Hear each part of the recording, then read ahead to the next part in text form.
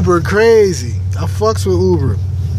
That's the hood trap. Like, Uber put niggas in fresh ass squatters, cuz I don't know how niggas don't want to do that with an elbow. That beat the trap. They front you a wheel. Niggas fuck with the rentals anyway. You only need 20 rides. That ain't shit. You can do that in a day. 20 rides a week. You know what I mean? One day you got the car all week. You know what I mean? Simple. That's the bounce back.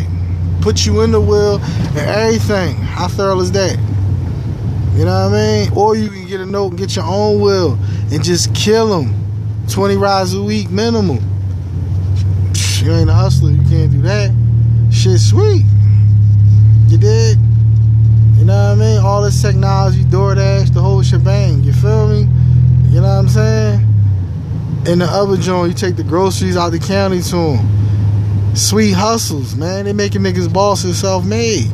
Just do your taxes at the end of the year. You be Gucci.